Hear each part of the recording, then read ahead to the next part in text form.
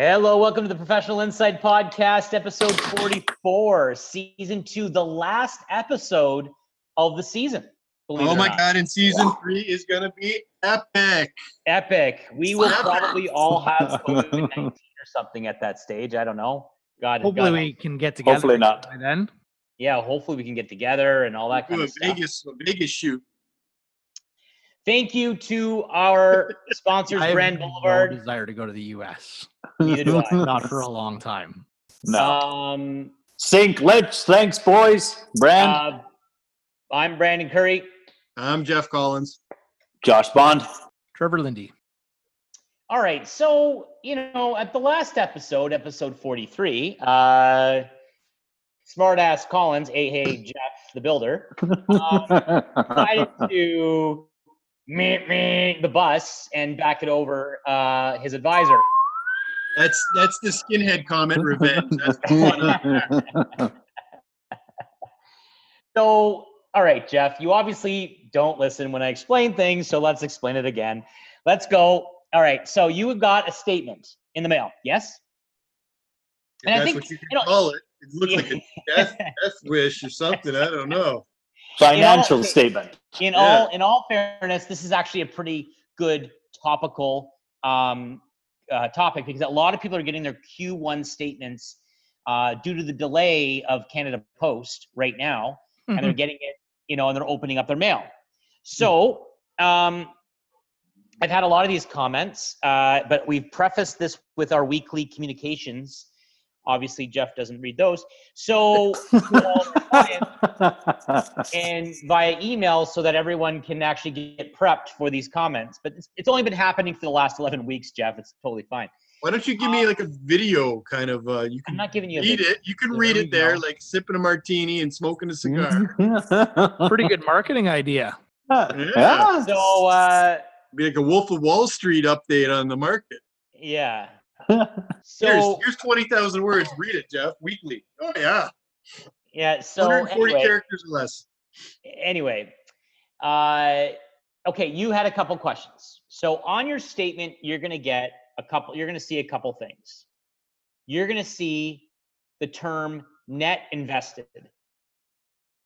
Okay. Net invested is basically the principal that you gave your advisor. That's the original principle that all the checks that you've given and minus any withdrawals, and then that's how they figure out if you're up or if you're down or not. Okay, so that's your net invested. Then you have what we like to call your book value. Now your book value is your adjusted cost base. So basically, if you own a stock or a bond that pays dividends or interest on it, and you reinvest those dividends or interest back into the stock, i.e. you're buying more stock, or in a mutual fund situation, you are, there's distributions per unit, and you don't want to take the income, so you reinvest that money back into it because it's an RSP, or if it's TFSA, you don't want to withdraw that money, and you reinvest it back in. You're buying more units, therefore you're increasing your adjusted cost base over time, because if the market keeps doing this and you keep buying more units, that's what ends up happening. So your book value, unless you're reinvesting during a recession, your book value most likely over time will be higher than your net invested. Okay? Then you have your market value. What's it worth today? If you were to sell it today, what's the fair market value today that the open market would get? And that's with your stocks, your bonds, your mutual funds. But what a lot of people get freaked out about is what's on the statement is typically your book value, because that's your adjusted cost base. And then they look at their market value and they're like, I've lost X. Well, you haven't actually lost X, A, until you sell. And B, you should be actually looking at your net invested, what you gave your advisor, versus not what your book value is. Your book value is basically, it's bonus money because it's been reinvested back in, but did you lose your original principal? That's what you really want to know. Where does it say the original principal? I'm looking at it right now. I see book value. I see market value. Yeah. Where's the original principal? It may not have it on statements, but your It's advisor. There's a lot of tiers on here, so I can't. It's smudged quite a bit. I can't read through the tiers. Brandon, you forgot to mention though on your Q1 statements for 2020 something else that you'll see. Right. There's a drop. Yeah. So on your Q1 statements, you have to remember that's as of March 31st ended. Since that time, since the drop of the market, which was March 23rd of 2020, your markets have basically come back around 20% since that drop. So you really should be calling up your advisor and saying, well, what's the fair market value right now? Like, what am I at right now versus not March 31st? Because it's delayed. The mail's delayed, and there's been a lot of growth. So for example, when did you open that up, Jeff? I don't know. Like what, last week? Does it say it here or what? No, when did you open the mail? Oh, a week ago. Does it stay on this statement when I actually opened this piece? Is it time stamped? Yeah, so that's last week, which is the middle of May. And that is a statement reflecting the end of March. So you're looking at 6 weeks. And in 6 weeks, the markets have recovered significantly. No, you told me a long time ago, don't look at the quarter, look at by the year, basically, right? So I told my wife, leave it alone. Yeah, so the positive news off the air, we actually went through your statement, right? Not being recorded. And what did we find out? That to date, right now, your statement is definitely not a true reflection of where you're currently at. And it's a snapshot in time. And you've significantly rebounded, and I mean significantly rebounded when you talk dollars, in the value of your investments. Now, there's still a way to go compared to book value. That is true. But I truly believe that the investments that you're in, and based on your risk profile, now everyone's risk profile and objectives are different. So if your objective is to grow, like Jeff's is, because he's still young and he's got 20 years before he's worried about retirement, and he has the ability to take on a lot more risk because A, he doesn't need the income, and B, he has a long time horizon, his investments would have reacted a lot more severely in the downturn, but in return, your investments will rebound a lot quicker versus a conservative portfolio, which is more invested in bonds and more fixed terms like banks and what have you. So that's the positive side of it. Don't look at your statements. I don't. I am busting balls. That's it. I know. I'm just saying for the readers, don't look at your statements, right? Like, I mean, you're obviously in a pandemic. Things aren't doing well. Stay the course, ride it out, right? Like, I mean, right. Things are getting better, right? They're getting better already. That's my speculation in the economy and the markets and everything. I think the second half of the year will be pretty big. I watch stuff I can too to find out what's going on because I want to know what's going on. And I'm just riding it out right now. But the big thing is I'm getting anxious. I want to get working, and I think there's going to be a lot of agents out there who want to get working, which is going to help the market. It'll help them, help all your investments and stuff. I'm not worried, Brendan. Don't get me wrong. I'm in very capable hands and all that. I'm just busting balls about. Oh no, I love busting. There's a lot of tears on the paper. I'm not going to lie, but we everybody's paper, right? Yeah, but that's why it's learn out there. Do not pull your stuff, right, Brendan? Like don't pull it in the middle of a pandemic. Well, I think in the very, very beginning, one of our first episodes, I think Josh said it best. He took the words right out of my mouth, which was, it's not timing the market, it's time in the market. Yeah. And I think right now, if you're looking at investing, and I've had a couple conversations this morning and in the last several weeks, actually, people looking to invest back into the market. And I've got a tidbit for you that's coming out in my weekly mailer that Jeff will not read, but I'll tell everybody now. I want you to do the video tidbit. I want the video. I want to read it. So, watch it.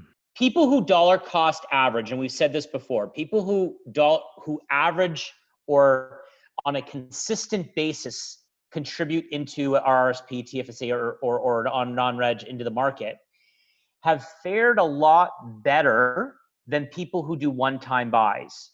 And the reason is, as an example, we'll use me. Jeff, you sold my condo last year, and therefore I had a taxable capital gain. And through my accountant, Dave Teutenberg, who has been on this program, we had to come up with an amount of money that I had to put into the market. I waited until the last week of February 2020 to do that. That it just so happened to do that contribution. However, when I did do it, it had already dropped about 10%. I still had dropped an additional 15. But if I would have dollar cost averaged that money over the course of, let's say, a year, once I sold the property, your adjusted cost base or your average cost of that fund or whatever that you've been buying wouldn't have been as high as when I contributed it in February, which February 23rd, February 19th, February 23rd, depending on the index, was the peak. That was the peak. And so don't I invest maybe 7 days later? So I'm pretty much investing, not at the top. It had already declined about 10%, but I'm investing as it's going down. And it fell another 25%. 20%. The index. You can't time the market, right? That's a mutual fund. So that just goes to show you people who invest over a long period of time and over a consistent period of time weather the storm a lot better. Your highs aren't as high, but your lows aren't as low. So here's a little tidbit of information, which is coming out this week on social media and in our weekly communication to our clients. The one I'm not reading? The one you're not reading. So in 2008, 2009 financial crisis, 6 weeks after the low, which was around March 19th, 2009, 6 weeks after the low, there was about $3.9 trillion sitting on the sidelines in the US, sitting in cash, waiting to be invested. Okay?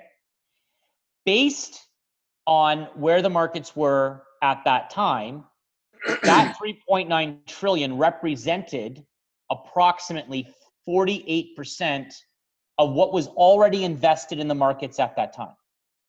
So it was around just shy of $8 trillion already invested, and there was a further 3.8 trillion still on the sidelines waiting to be invested, sitting in cash.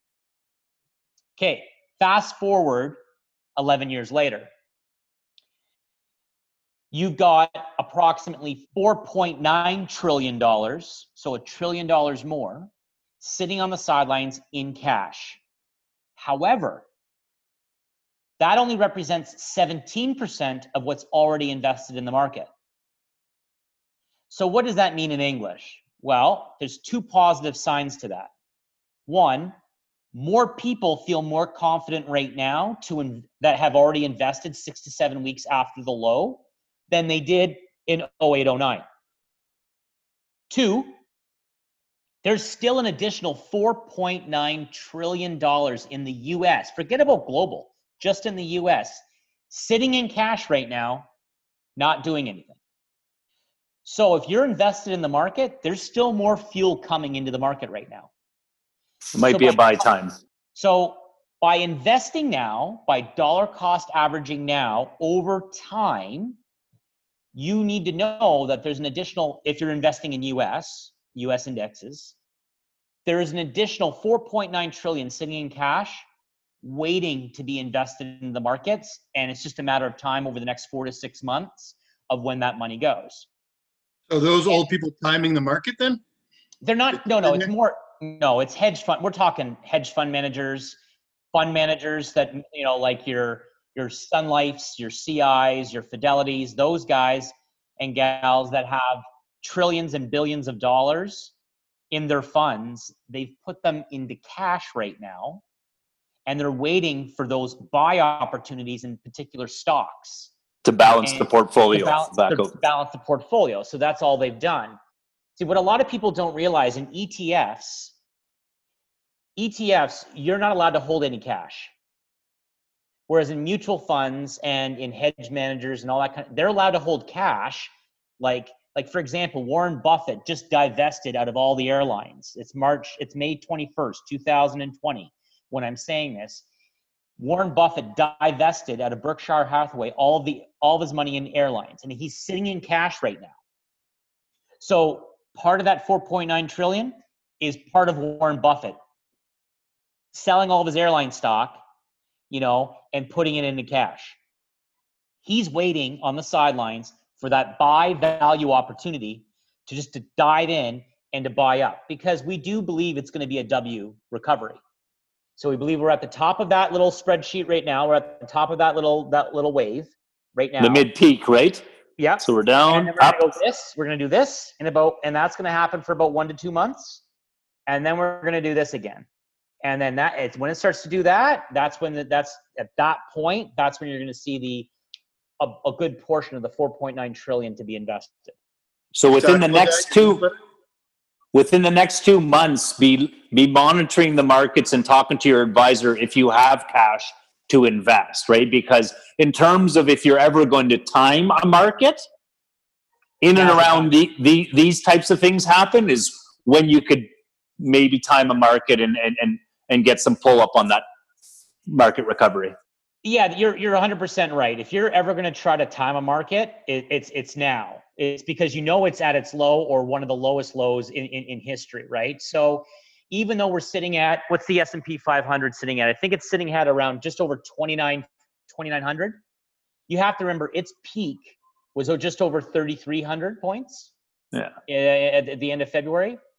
So it's still 400 points off, or just over 10% off of its peak back in February. So just if you're investing in an index, or if you're using the index as a pulse, which is a very good pulse, the S&P 500 is the most popular index in the world. Is it futures? No, I'm talking right now. Oh, okay. Yeah, it's the most popular index in the world, and it's the most heavily followed. You need to know that you can just by investing today and just setting it and forgetting it, you got a 10% upside just on. It's like walking in and talking to Jeff Collins and going, hey, what about Welland, or what about Port Colborne, or what about anywhere in Niagara? And Jeff's like, yeah, like housing prices have dropped 10% since their high in 2016, 2017. So historically, housing always rebounds. It always rebounds. So if you're willing to take the risk, buy now, you're going to get a 10% bump in your investment right off the hopper. And that's the whole course is buy low, sell high, right? Let's clarify that the housing market didn't drop 1 year over year at all from 2016. No, I'm just using that as an analogy. I'm not saying it has. I'm saying it's like talking to Jeff. It was in my newsletter last week that you didn't read. I see it and I burn it. That's what I do. Because your handwriting right now. Because your handwriting was like a grade 2. It's all scribbled. Doctor writing. That's what it is. Yeah, he actually uses a label. But anyway, no. To use an analogy, that would be the equivalency. It's just people get more personal when it comes about their savings versus a house, right? It makes more sense to them. But when you're looking at, hey, I got to make this RRSP investment anyway, which is what I had to do, right? Yep. And I had to. So, it just so happened I set up the one-time investment at, February 23rd, and the market's just. Well, but I could predict the pandemic, then we'd all be in a better situation, right? So yeah, exactly. No, it's just once in a lifetime for us, maybe, hopefully, knock on wood. That having been said, though, if you've got your notice of assessment, you know what your RSP contribution is like. You should probably be thinking about maybe taking advantage of maxing out your contribution on a go-forward basis too, right? And if you don't need the tax write-off, and your charter is like, you know what, you're fine. You're in a tax bracket that it just really wouldn't implement it or affect it. Yeah, tax-free savings account. Tax-free savings account can do the same thing as an RRSP. Just it doesn't give you the tax deduction. Tax benefit, yeah. So See, I Hopefully think that Terry, does. it's a compliment to you that I'm not reading your newsletter because I have the utmost confidence in what you're Yes, doing for me that I don't even need to read it. So Yes. it's Lay one of it those on things. thick. If I was reading all the time, I'd be second guessing you. So I'm like, yeah, I don't read it. No, Whatever. That's what you're saying. I know that. We definitely bust chops on this podcast just because we know we can't. But so Nice to have it people, deflected away from me for a bit. yeah. I honestly can't wait till we do our podcast in your trailer and we all just. Oh, me and Curry are gonna pile each other's shit on top of each other just because we want to do it so bad. Oh God. It's gonna happen. No. Help boy. us help you stay informed. And Thanks for hug a listening. helpful neighbor. Hug a helpful neighbor one day. Oh boy. Okay. Bye. Out. Ciao. You looking to make the most out of this life and optimize your personal wellness? Then check out the Natural Man Podcast. Join me, host Mike C., as we explore all areas of human wellness, physical, mental, and emotional. Learn strategies to optimize your own well-being and be in the driver's seat of your own health. Remember, your doctor works for you. Learn biohacks, neurohacks, ways to improve sleep, and ways to optimize your body and your mind. Check us out on Apple, Spotify, the Fountain app, and at naturalmanpodcast.com. The Podcast Super Friends is a monthly meeting of 5 podcast producers. Hi, I'm Katherine O'Brien from Branch Out Programs in Baton Rouge, Louisiana. I'm John Gay from Jag and Detroit Podcasts. I'm Matt Kundle from the Sound Off Podcast Network. I'm David Yes from Pod 617, the Boston Podcast Network. And I'm Johnny Peterson from Straight Up Podcasts. Together, they form the Podcast Super Friends, an alliance of podcast masterminds sharing best practices, insights, and discussions to help make you a better podcaster. Follow or subscribe to the show on Apple Podcasts, Spotify, Google Podcasts, or at soundoff.network.